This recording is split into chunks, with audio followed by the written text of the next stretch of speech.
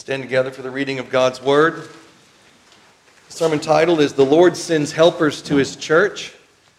Verses of focus, chapter 18 of Acts, verses 24 to 28. I'll be reading from verse 18 of chapter 18 through to verse 10 of chapter 19. Please listen carefully because this is God's holy and infallible Word.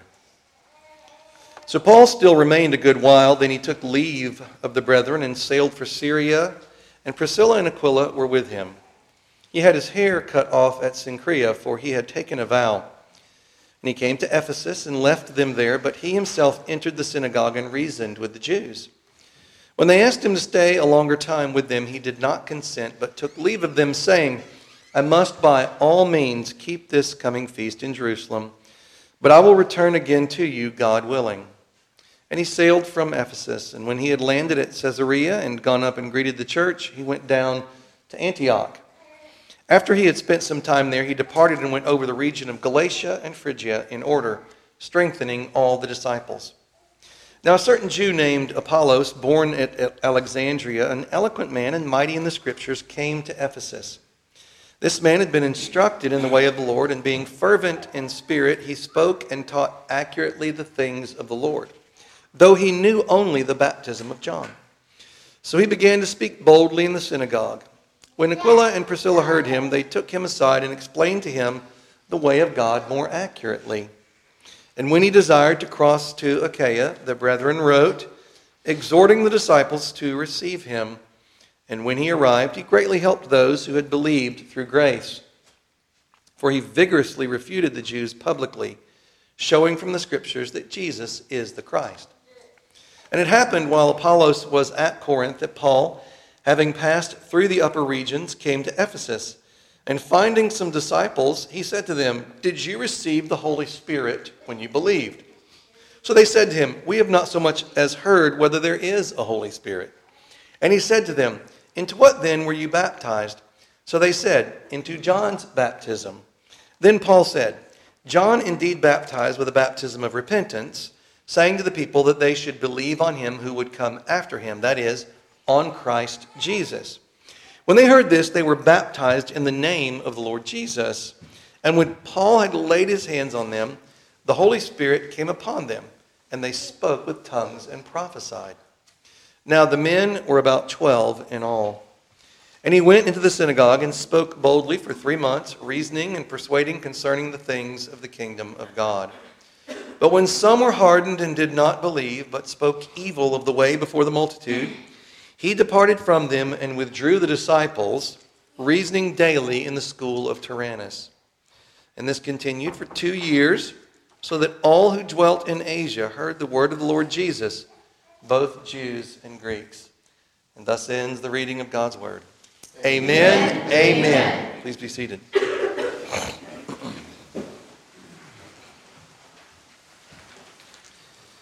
So we've seen that Paul knew that it was time to leave Corinth and bring his second missionary journey to a close.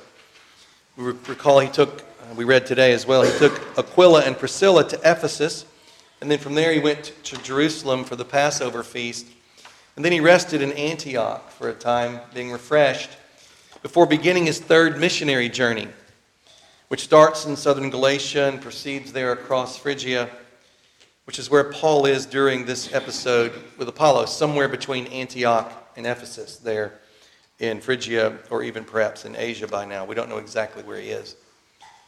So Paul had entrusted the church in Achaia and Asia to the Lord Jesus Christ. And today we see the Lord can strengthen his people without Paul's presence. Paul knew, and we should too, brothers and sisters, that no one person is indispensable, and that delegation as a leader is critical. Raising up those who can lead is critical. Romans 8:32 tells us this great and glorious promise. He who did not spare his own son, but delivered him up for us all, how shall he not with him also freely give us all things? I think we see the Lord Jesus Christ demonstrating this great promise to his church today. Brothers and sisters, God will provide for his people in his due time, according to their needs. Remember Abraham when he discovered this great truth on Mount Moriah? Then Abraham lifted his eyes and looked, and there behind him was a ram caught in a thicket by its horns. So Abraham went and took the ram and offered it up for a burnt offering instead of his son. And Abraham called the name of that place, "The Lord will provide." As it is said to this day, "In the mount of the Lord it shall be provided." And we want to be able to walk in that same confidence that Abraham walked in. Walk in this great promise that God will provide for his church in due time all the needs of his church. The Lord sends helpers to his church in today's text. We'll look at Apollos, some background about him, his arrival at Ephesus, and how he begins preaching there. And then we'll see Aquila and Priscilla. They help Apollos. They're wise Christians. And then we'll see the Lord develops in Apollos this desire to go to Achaia, to sail across the sea there from Asia back to where Athens and Corinth are. And we'll see the church at Ephesus sends a letter with Apollos, and we'll think and meditate upon that as well. And then we'll finally see by God's grace that Apollos is much help to the church at Achaia. And then as usual, some questions for us to know and to love and to obey God more fully in our lives through these principles applied in real time for us today. So verses 24 through 26a say, "Now a certain Jew named Apollos, born at Alexandria, an eloquent man and mighty in the Scriptures, came to Ephesus.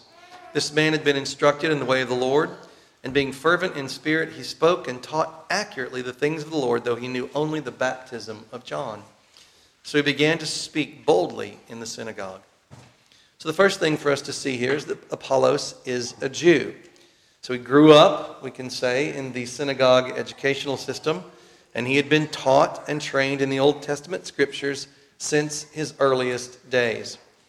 But he was born at Alexandria. So his experience as a Jew was much different than the Jews who were from Jerusalem or Judea. You see, he would have been far more exposed to and experienced with the paganism of ancient Rome than those Jews in Jerusalem. This combination of being Jewish and being more experienced living in a pagan world prepared him for his ministry in Ephesus and Achaia. So we begin to get a taste of God's providence and his timing. Apollo. Who's Apollo? One of the most important deities in the Greek pantheon. He's the sun god. He's also known as the god of healing or prophecy, poetry, and music. The protector of crops and herds. So here we have this Jewish man named after this pagan god, or really given by a pagan god. So even though his name origin is contrary to Jewish and Christian beliefs, Apollos held onto his name and still served the kingdom with that name. His Greek name would have helped him circulate amongst those outside the kingdom. Within the Roman Empire and the Greeks of that time, it would have helped him. Now, what about Alexandria? It's really an amazing city of learning and cultural advancement and educational attainments. Greek economic and commercial center, this is about Alexandria, founded by Alexander the Great, established in 331 BC on the western edge of the Nile Delta. So this Alexandria is in Egypt. It was made the capital of Ptolemaic Egypt under Ptolemy. It remained the capital of Egypt until it was conquered by Arab forces in 641 AD and moved to the south at Fustat. Alexandria was at that time an important cultural and academic center of the Greek world, and it had a large Jewish population and later a large Christian population. This is in Egypt, in northern Egypt, northern Africa. What about Alexandria in Scripture? It's mentioned elsewhere in Scripture, and we can learn a few things about it. Acts chapter 6, verse 9 speaks of the synagogue of the freedmen in Alexandria for former slaves. Now, included in this synagogue of freedmen were men from Alexandria. Alexandria is mentioned again in passing later on in Acts, and we'll see that. Paul is ferried on an Alexandrian ship sailing to Italy, which was shipwrecked on the island of Malta, later on in Acts. 3 months later, another Alexandrian ship, which successfully docked at that island, would be the vessel on which Paul made his final journey to Rome. So in all four references, the biblical account speaks of a city with a well-educated Jewish population. Now, we also learn about him. He's not only Jewish, he's not only from Alexandria, which sets him apart and gives him providentially unique preparation for this ministry, but we're told that he's an eloquent man, a learned man. So not just from Alexandria, which is a learned town, but the learned of the learned. Paul uses the short form of his name, which would have been Apollonius. Literally, the phrase, a learned man, refers to someone who is eloquent or well-educated. Alexandria was the Roman seat in Egypt. It was one of the larger cities of the empire and had a large Jewish population, occupying all of one of the 5 districts of the city and the majority of the 2nd district as well. So it made up over 20% of at least the locational geographic layout of Alexandria, the Jewish population there. So he was an eloquent man from Alexandria, well prepared, and he arrives in Ephesus. But there's something else about him that we're told that sets him apart even more. He is mighty in Scriptures. Commentary says he had a great command of Scripture language, and this was the eloquence he was remarkable for, being mighty in the Scriptures so the words are placed. Having an excellent faculty of expounding Scripture, which was to a public place in Ephesus, to trade with that talent for the honor of God and the good of many. He was not only ready in the Scriptures, able to quote texts offhand and to repeat them and tell you where to find them, because many of the carnal Jews were so, who were therefore said to have the form of knowledge and the letter of the law. But he was mighty in the Scriptures. He understood the sense and the meaning of them. He knew how to make use of them and to apply them, how to reason out from the Scriptures and to reason strongly from the Scriptures. A convincing, commanding, confirming power went along with all his expositions and applications of the Scripture. So he not only knew the Word and where to go, but he knew the sense and the meaning of the texts and the interconnection of the texts. And he could reason out of them and apply them. And as we'll see, he was especially gifted at declaring the Messiah from the Old Covenant writings. And he certainly could have been one who could have given that Emmaus Road teaching that Jesus gave to his disciples. And he was also, we're told, instructed in the way of the Lord. So not only is he mighty in the Scriptures of the Old Testament, but he's instructed in the way of the Lord. He understood the Messiah, Jesus Christ, not only by description in the Old Testament, in clarity and fullness and all of the glorious truths about the Messiah from the Old Covenant writings, but he knew that Jesus Christ was the Messiah and that Jesus had come and laid out the way of the Lord exactly as foretold in the Old Testament. Commentary says he was instructed in the way of the Lord, that is, he had some acquaintance with the doctrine of Christ, had obtained some general notions of the gospel and the principles of Christianity, that Jesus is the Christ and that prophet that should come into the world. The first notice of this would be readily embraced by one that was so mighty in the Scripture as Apollos was, and therefore who understood the signs of the times. He was instructed, that is, catechized, that's what the word means, either by his parents or by ministers or perhaps both. He was taught something of Christ and the way of salvation in Christ. Those that are to teach others must first be themselves taught the word of the Lord, not only to talk of it, but to walk in it. It is not enough to have our tongues tuned to the word of the Lord, but we must have our feet directed into the way of the Lord. And it appears this way of the Lord is directing him to Ephesus at this time. He is motivated by the way of the Lord and is indeed, you can tell in his mind, called to minister to the world at that time as an ambassador for Jesus Christ. We learn not only about his mind, but we see that he is fervent in spirit. He not only has a mind for God and a great mind for the Scripture and understands the way of the Lord, but he is boiling with heat, like boiling water, in his zeal for God. He is consumed by the kingdom of God. He is consumed with the salvation of souls. He's consumed with truth coming forth like the dawn and driving out the darkness in his world that he sees. He's consumed with serving Christ. Now, it could mean that his own spirit was fervent, or it could mean that he had great zeal in the Holy Spirit, or perhaps both. Commentary says he was a lively, affectionate preacher. As he had a good head, so he had a good heart. He was fervent in spirit. He had in him a great deal of divine fire as well as divine light. Was burning as well as shining. He was full of zeal for the glory of God and the salvation of precious souls. This appeared both in his forwardness to preach when he was called to it by the rulers of the synagogue and in his fervency during his preaching.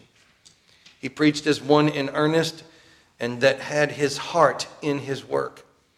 What a happy composition was here. Many are fervent in spirit but are weak in knowledge. In Scripture knowledge have far to seek for proper words and are full of improper ones. And on the other hand, many are eloquent enough and mighty in the Scriptures and learned and judicious, but they have no life or fervency. Here was a complete man of God, thoroughly furnished for his work, both eloquent and fervent, full both of divine knowledge and divine affections. This cuts, does it not? This cuts, does it not? May we be such as this.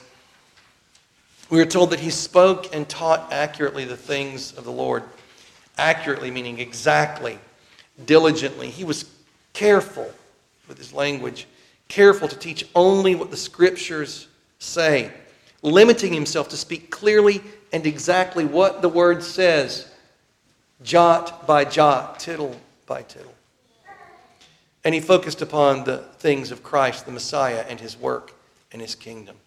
And he could expound these things with great clarity, starting in Genesis all the way to Malachi, showing how the Old Testament from beginning to end foretold Jesus Christ, the coming Messiah, to deliver us from the fall and all the misery of the sin and death and hell that we deserve, and to bring us into new life and resurrection power and joy and bliss in restored relationship with God. The Messiah. And he could speak of him clearly and accurately. And he was consumed with him in his mind and in his heart. Commentary says he took pains in his preaching. What he delivered was elaborate. And he did not offer that to God or to the synagogue that either cost nothing or cost him nothing. He first worked it out upon his own heart and then labored to impress it on those he preached to. He taught diligently. That's accurately, exactly. Everything he said was well weighed. He was an evangelical preacher too. Though he knew only the baptism of John, that was the beginning of the gospel of Christ. And to that he kept close, for he taught the things of the Lord Christ, the things that tended to make way for him and to set him up.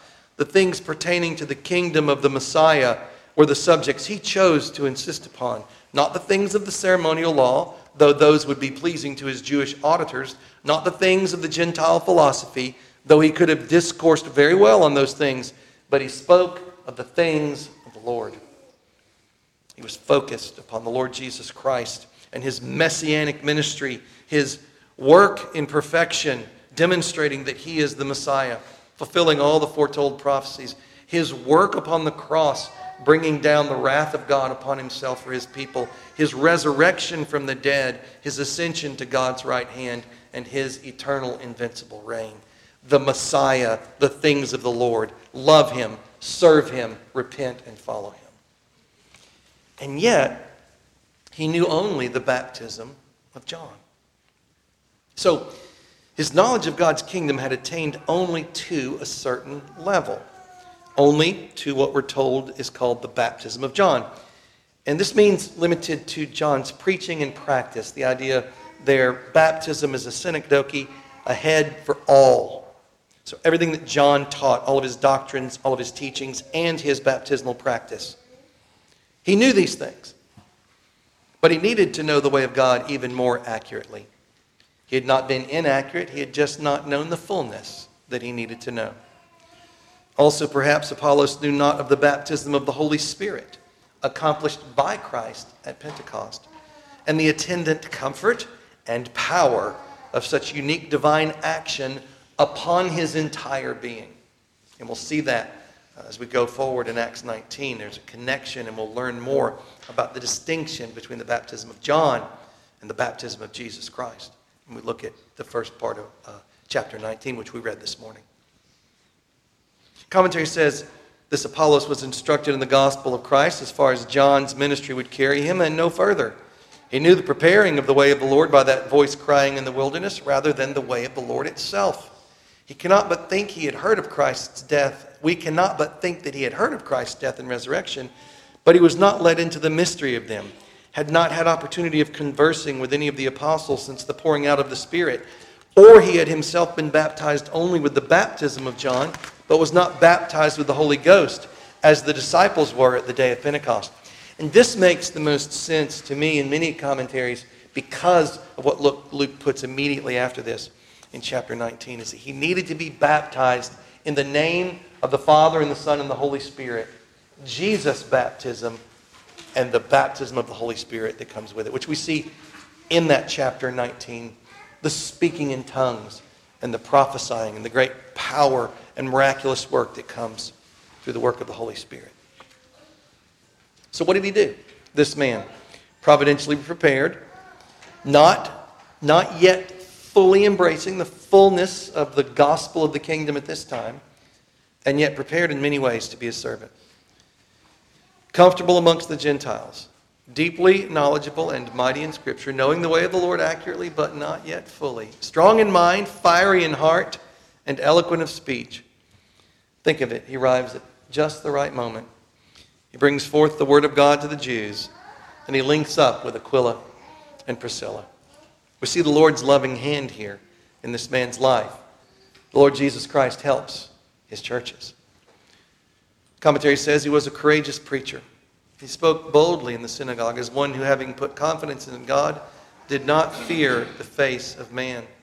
He spoke as one that knew the truth of what he said and had no doubt of it, and that knew the worth of what he said and was not afraid to suffer for it.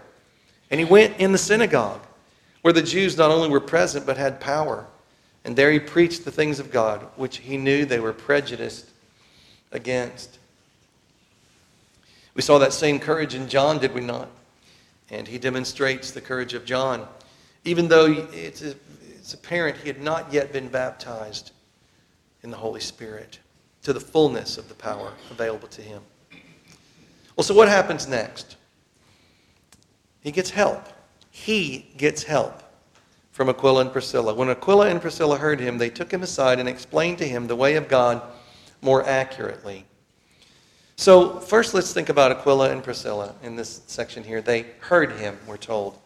So these faithful Christians, this faithful Christian couple, man and wife, likely wealthy merchants able to travel about.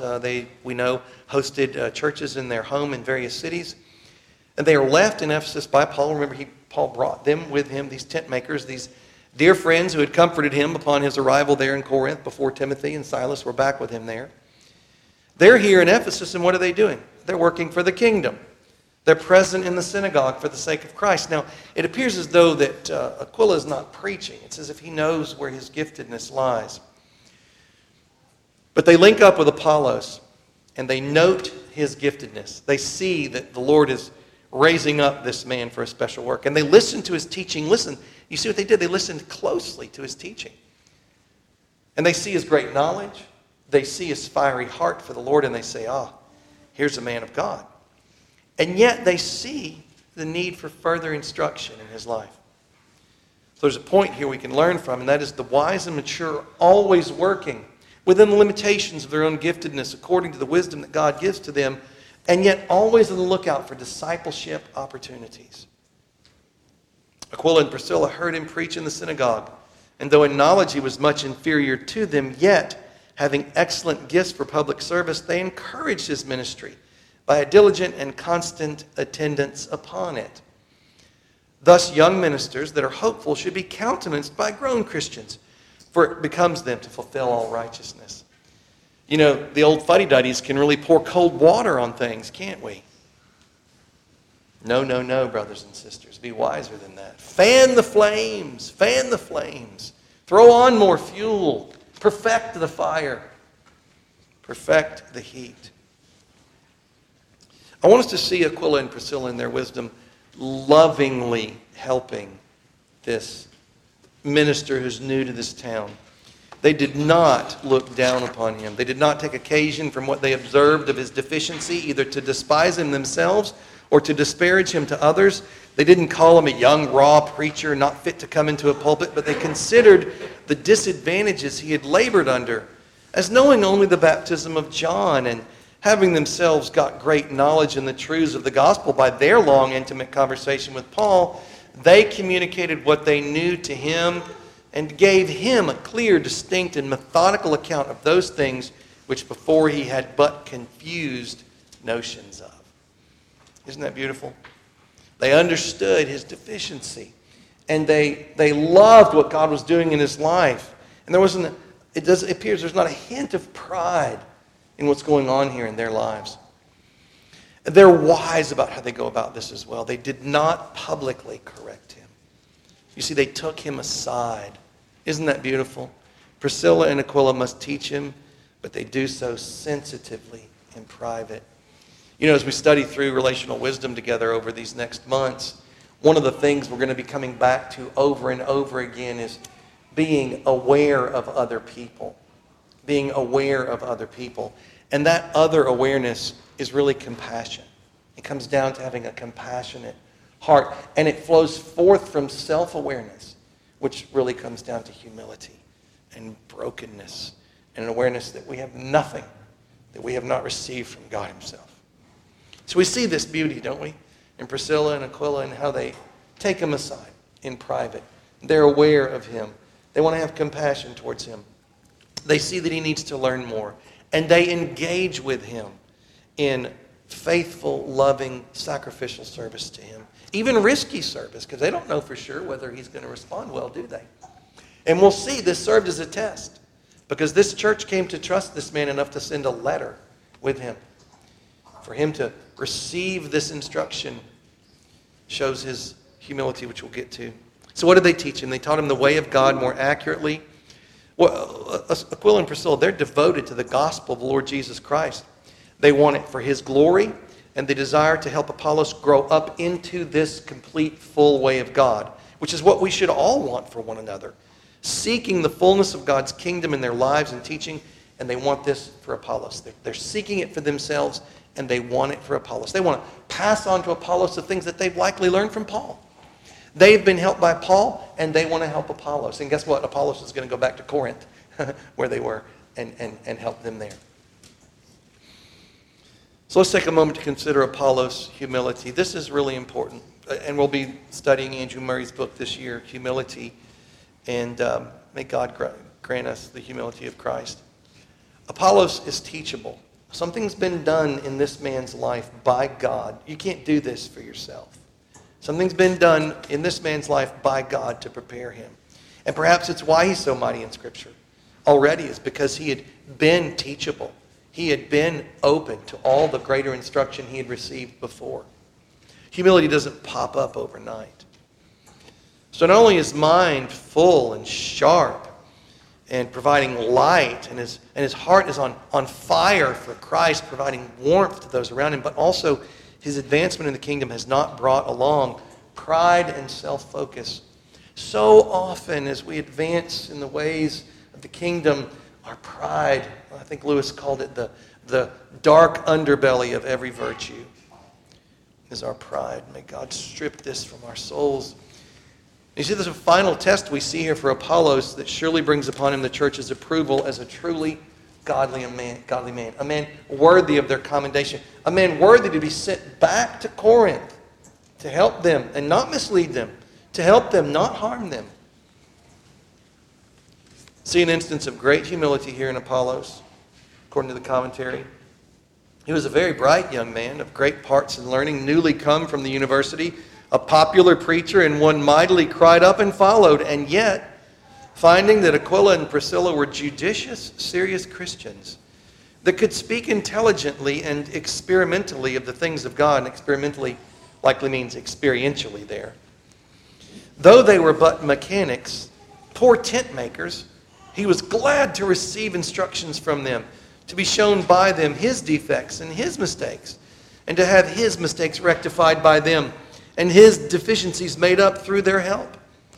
Young scholars may gain a great deal by converse with old Christians, as young students in the law may by old practitioners.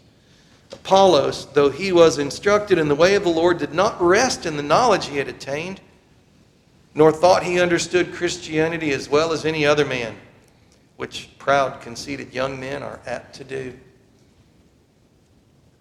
As an aside, in today's world, we often call this the cage stage. Think you know everything, right? You're born again.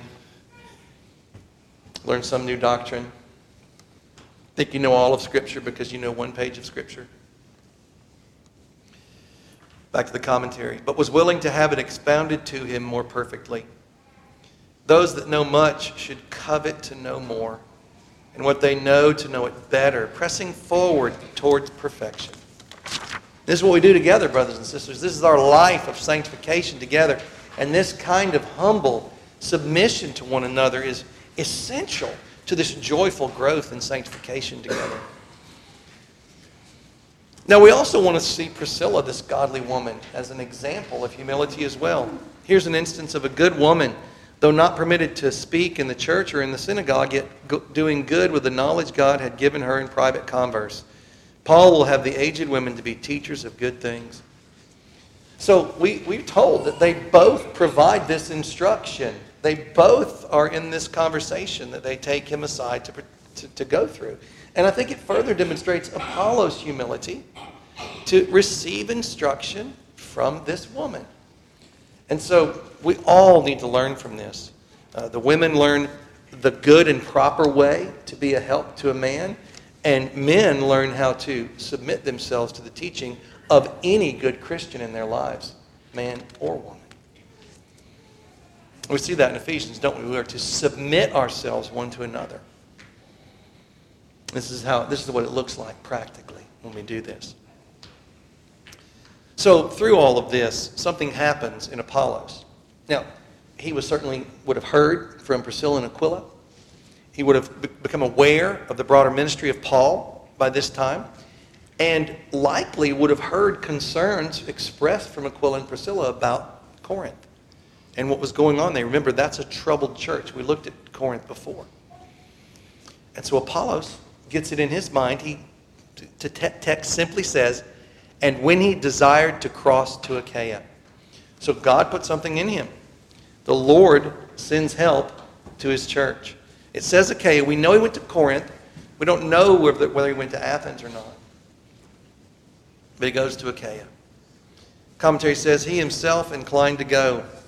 Having heard of the state of the churches there, he had a mind to try what good he could do among them. Though there were those there who were eminent for spiritual gifts, yet Apollos thought there might be some work for him, and God disposed his mind that way. And so he goes. God puts this in his heart. God prepares this man through all these years, brings him to Ephesus, gives him knowledge of what's needed in Achaia, gives him further training, prepares him even more, and he arrives in Corinth to be a help. And we see from the letters that Paul wrote to Corinth that he was a great help. Now, that church was filled up with some divisive people, and they tried to set Paul and Apollos over and against one another, and they tried to point to eloquence like Apollos had as being superior to the lack of eloquence in Paul's life, but they failed. Ultimately, we see at the end of 2 Corinthians that they're in the minority, and the work of Paul and Apollos, Paul who planted, Apollos who watered, brought fruit. And this should bring us great encouragement to see that Jesus Christ helps his church. So what happens next is worth pausing. It's a statement in passing, but in today's world, the dignity of the Lord Jesus Christ and his church is ignored. The dignity of the church and the role of the institution of the church in this world is largely ignored in today's world. The brethren wrote, exhorting the disciples to receive him. So we see here that Apollos is now proved enough by the church at Ephesus because of his character, because of his gifts, and his proven devotion to Christ and his kingdom. So they give him this letter to send him. So not only does he have this internal call at this point in time, now we know he's got the external call. The church gives their approbation to this man's ministry. And if you will, sends him as an evangelist, as a man to preach in their midst, faithful with the word of God, of proven character. But we also see more of Apollos. You know, he's not down at the abortion mill preaching by himself and not caring whether there's a church that has blessed his ministry, as so many do in today's world. He goes, but he goes with the blessing of the church. He again demonstrates his humility by submitting himself to the evaluation of the church at Ephesus. Brothers and sisters, this is an example of the dignity of the church of the Lord Jesus Christ on display, for which we should all duly take note that this principle would guide our thinking in all the days of our lives. Commentary says they gave him a testimonial or letters of recommendation, exhorting the disciples in Achaia to entertain him and employ him. In this way, among others, the communion of churches is kept up by the recommending of members and ministers to each other, when ministers, as Apollos here, are disposed to remove. Though those at Ephesus had a great loss of his labors, they did not grudge those in Achaia the benefit of them, but on the contrary used their interest in them to introduce him. For the churches of Christ, though they are many, yet they are one. And we'll be praying for Crown and Covenant Church and Pastor Peter Allison in Conroe, Texas today. And we'll be praying for Heritage Church in Centerville, Tennessee, and Pastors Bradshaw and Lovett and Evans today. And thinking of our brothers and sisters who are in legal jeopardy and praying for them today. This certainly shows us the unity of God's church throughout the whole world. So what happens next? Well, it's no surprise, is it, that he is much help to this church when he gets there. When he arrived, he greatly helped those who had believed through grace, for he vigorously refuted the Jews, publicly showing from the Scriptures that Jesus is the Christ. So this resistance, this ugly resistance from the Jews was persisting. Remember, they had taken Paul before Gallio and they tried to get the ruling against him, and Gallio had reversed it and driven them from the judgment seat, and they were in trouble. Well, they were still keeping it up. They were still resisting the gospel. So he's much help to them there in that need. Lord Jesus Christ sends helpers for his church. He knows their need. And he was a helper in many ways, surely. It certainly wouldn't have been just in his preaching, but you can tell that's the pointy tip of the spear that's needed the most right there in Corinth at that time. You know, because they could slowly but surely kind of come against each of the messianic teachings from the Old Testament and dull them and blunt them down if there's not a sharp, strong, fiery, yet warm and loving and humble preacher there to defend against it. So his giftedness excelled in the Word of God in preaching, especially in refuting the Jews. And he did vigorously and publicly do this, using the Scriptures, showing them that Jesus, the Lord Jesus Christ, Jesus of Nazareth, that one unique man, is the foretold Messiah of the Old Testament. Commentary says the case was so plain and the arguments were so strong on Christ's side that it was an easy matter to baffle all that the Jews could say against it. Though they were so fierce, yet their cause was so weak that he made nothing of their opposition. Now that which he aimed to convince them of was that Jesus is the Christ, that he is the Messiah promised to the fathers who should come, and they were to look for none other. If the Jews were but convinced of this, that Jesus is Christ, even their own law would teach them to hear him. Note this. The business of ministers is to preach Christ. We preach not ourselves, but Christ Jesus the Lord. The way that Apollos took to convince them was by the Scriptures. Thence he fetched his arguments, and so should we. For the Jews owned the Scriptures to be of divine authority, and it was easy for him who was mighty in the Scriptures, from them, those Scriptures, to show that Jesus is the Christ. This is what Apollos did, as the Lord Jesus Christ in his love for his church sent him there to help Corinth, to help the church at Achaia at that time, and to help the church at Ephesus as well. Praise be to God. So a few questions for us to consider these things in our lives today. Brothers and sisters, the providence, the timing of God is perfect in every detail. Do you rejoice in God's providential work in your life? Do you rejoice in every aspect of the timing of His providence in your life? Or do you fret and complain? Do you fret and complain? You know, we're going to look at this closely as we go through Jeremiah Burroughs' book this year regarding that rare jewel of the Christian life called contentment. Do you embrace each day as you awaken, aware of God's providential preparation in your life up until that moment, knowing that He's got plans for you in your life to minister and to serve Him in your days to come? Or do you walk in ignorance, unaware of the great and glorious value of your own life and the ministry that He will work in and through you as you love and serve Him? Next, Christ loves His church. Christ loves Cornerstone. Christ loves the CPC. Christ loves His church in this world right now, no less than He did the church in Achaia or Macedonia or in Asia or in Judea at that time or in Phrygia at that time. Jesus Christ loves His church. So let me ask you, do you rest in the Lord's care and provision for His church? As we consider our deficiencies and our weaknesses here, and whatever period of time the Lord may see fit for us to dwell in the midst of those deficiencies or even afflictions, do you dwell there in peace, trusting in Christ's care for you and His church? Or do you fret and complain? And this will even show up in the way we pray. Do we pray with gratitude for our deficiencies when we ask for the Lord's help? Amen. Do we pray with thankfulness to the Lord for our afflictions, even as we seek Him for relief? So, brothers and sisters, Christ loves His church. Christ loves this church. And do you rest in His care and provision? Because He sends help to His church. Brothers and sisters, next, Christ knows the needs of His church. We see Jesus knew the needs of the church at Corinth and Achaia and Ephesus in Asia, and He sent help.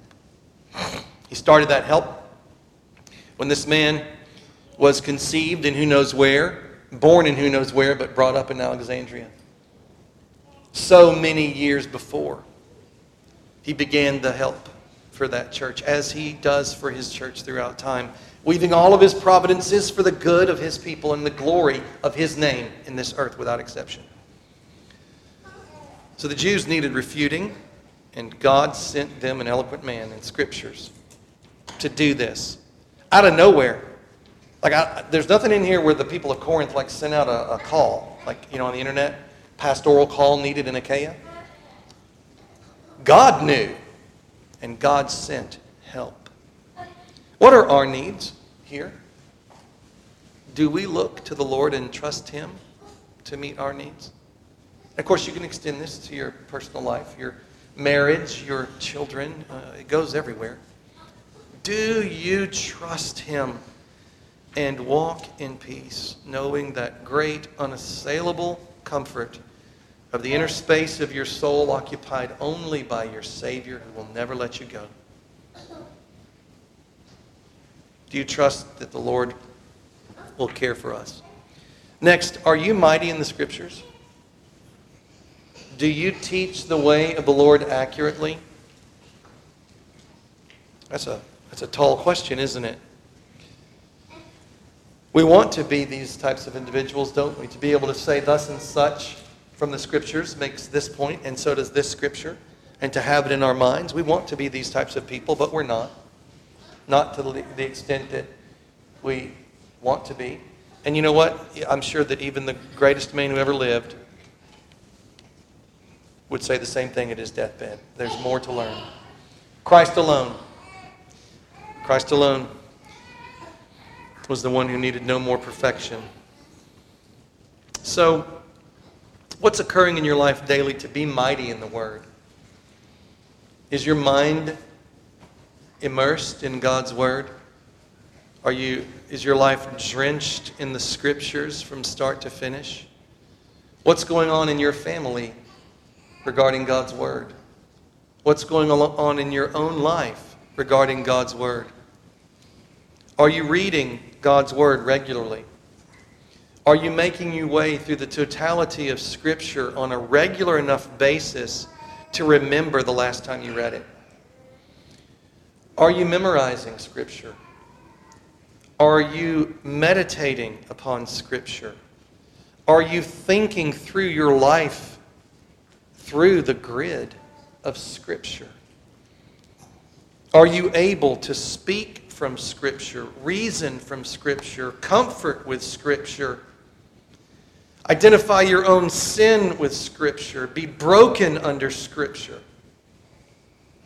Are you mighty in the Scriptures? And what are you doing about it? Next, are you humble like Apollos, ready to be helped along in a better understanding of God's Word and God's ways by anyone that He may bring into your life? A manual laborer, the wife of a manual laborer. Are you prepared to submit yourself to other Christians who bring the Word of God to you and demonstrate the humility of God as you do so? If you go to God's Word regularly without humility, you will be puffed up and you will drive people away from you. If you go to God's Word without humility and learn it like you're learning how to change the oil or how to bake a cake, you will drive people away from you. So humility starts with the being mighty in Scriptures upon your own soul, your own mind. Are you humble or are you proud? Are you self-controlled or are you lazy and self-indulgent? Do you remember God or do you forget Him and walk in unfaithfulness? Fickle. Do you remember others, thinking of them, being compassionate towards them and serving them sacrificially? Next, what compels you daily? What's the fire inside of you? Is it a desire to serve and love God and His people? To bring Him glory through your life? Is that what gets you out of bed? Or is it some other goal, self-wrought, self-sought, self-taught, not relying upon God, not looking to Him? We see that Apollos was driven by the desire to bring glory to God. Aquila and Priscilla, the same. Paul, the same. We've talked about it before. It's the love of Christ that must compel us. So are you humble like Aquila and Priscilla, helping others grow without embarrassing or discouraging them? Are you an encourager? You know, when we're helping one another grow, sometimes we can do it in ways that make the plant wilt instead of spring forth. Our efforts to water and bring light can be more like a trampoline. Nobody here wants to do that to one another. I know we don't want to do that. None of us want to do that. But you know, you can end up doing that and not even realize it. You can be that kind of person because of your own background, to where, hey, the way I'm behaving now, if I did this in my family of origin, they would know, they would get it. No. So are you a discourager when you're helping people to grow? Or are you an encourager like Aquila and Priscilla were, where they were so sensitive to the needs that they saw in this man, and they took him aside and they were humble with him, and they helped him grow in ways that encouraged him and made him feel closer to God, more valuable to God, more useful in God's hand. Encouraged them, strengthened them, edified them, built them up. So when the conversation was over, they went out saying, yes, thank you for that help. Thank you for growing me. Thank you for that correction. May God bless us to be living stones fitted together by our great cornerstone, the architect and builder, in ways that He is constantly smoothing out the rough edges and bringing us together in perfection for His glory. May we not bring one another down as we seek to help each other. Amen? Amen. Next, you see how Paul's love and work with Priscilla and Aquila flowed to Apollos and to the church at Ephesus and Achaia? This should really encourage you. I mean, there's all these stories we could tell, right? Of this person doing a kind act and this person doing a kind act because of it, and the whole string of it. And next thing you know, the person who did the first kind act is the recipient of the domino effect of kind acts. False systems call it karma, dharma, whatever you want to call it. But what we see here is that the blessings that we give, we never know how far they're going to flow. The blessings we give, we never know how far they're going to flow. May that encourage us. Paul probably had no idea what was going to happen there with Apollos. Think about how encouraged he would have been. So do you value the discipleship opportunities in your life? Moms, when you give a cup of cold water to your little ones, you never know how far that blessing will flow. Not only like we see in today's text, in the time in which we live, but in the generations to come. Down the halls of history until the return of our Savior.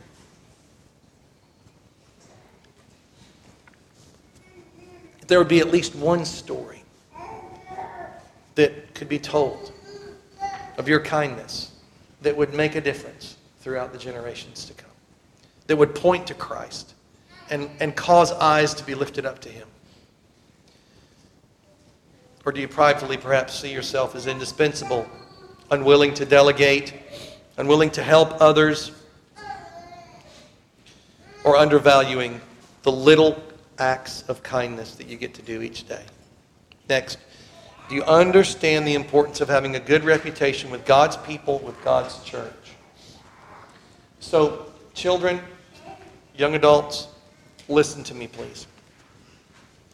As you grow up, wherever you live, will you understand the importance of having a good reputation with God's church, with God's people? Will you make sure that you are a member in good standing, having taken covenant vows with a faithful, lawfully established local assembly all the days of your life, and bring this great and critical truth into the lives of your children as well? Or will you join in with the culture and despise the dignity of the church of the Lord Jesus Christ and not make yourself a member of His glorious bride in such a public, overt fashion? Another way we can put this out there is, would your church be able to write a, quote, without reservation commendation letter for you? Pastor calls me up. Hey, we got this person transferring over here. Pastor Clark, I want to know, can you send them over with membership? I said, yes, they're members in good standing here. Absolutely are members in good standing here. Praise be to God. Brothers and sisters, what I'm describing to you is critical for the future victory of the gospel in the earth and the establishment of the coming glory of the Prince of Peace in the earth. If we do not see the reestablishment of the dignity of the church of the Lord Jesus Christ in this earth, we will continue to see the fragmentation of culture and the destruction of reason and righteousness in the public square. They understood it then. May we understand it once again. Next, are you able to both give and receive help with a humble and compassionate heart? We've talked about giving help, but can you also receive help? Next, do you see in your life both a mind and a heart for God? The light and the heat? The blazing and the shining, like we heard in the commentary? You know, do you see in your life, as you learn more from His Word and your mind is instructed in His ways, that there are sparks in your soul, that your heart is set ablaze over and over again in love and affection and gratitude towards God. This is why we're praying and seeking the Lord this year as our theme, that He would enlarge our hearts, that we might run in the way of His commandments. Those who are grateful, those who are humble, and those who are obedient to Him out of gratitude for what He has done for us. May this be so. Let us pray. Almighty and gracious Heavenly Father, once again, Lord, we seek You to enlarge our hearts that we may run in the way of Your commandments. That from heaven You would pour out by Your hand Your Holy Spirit in us and through us. That You would expand our knowledge and experience of Your presence. That You would increase the accuracy of our speech, making us mightier in Your word. That You would grow us up in love and affection for You and for others. That You would increase our humility and our gratitude. Oh, bless us, Father, to rest in You, to trust in You, to know that You, Lord Jesus Christ, You do indeed every day send help from heaven to Your church. Oh, we praise You and we thank You. In Jesus' name, amen.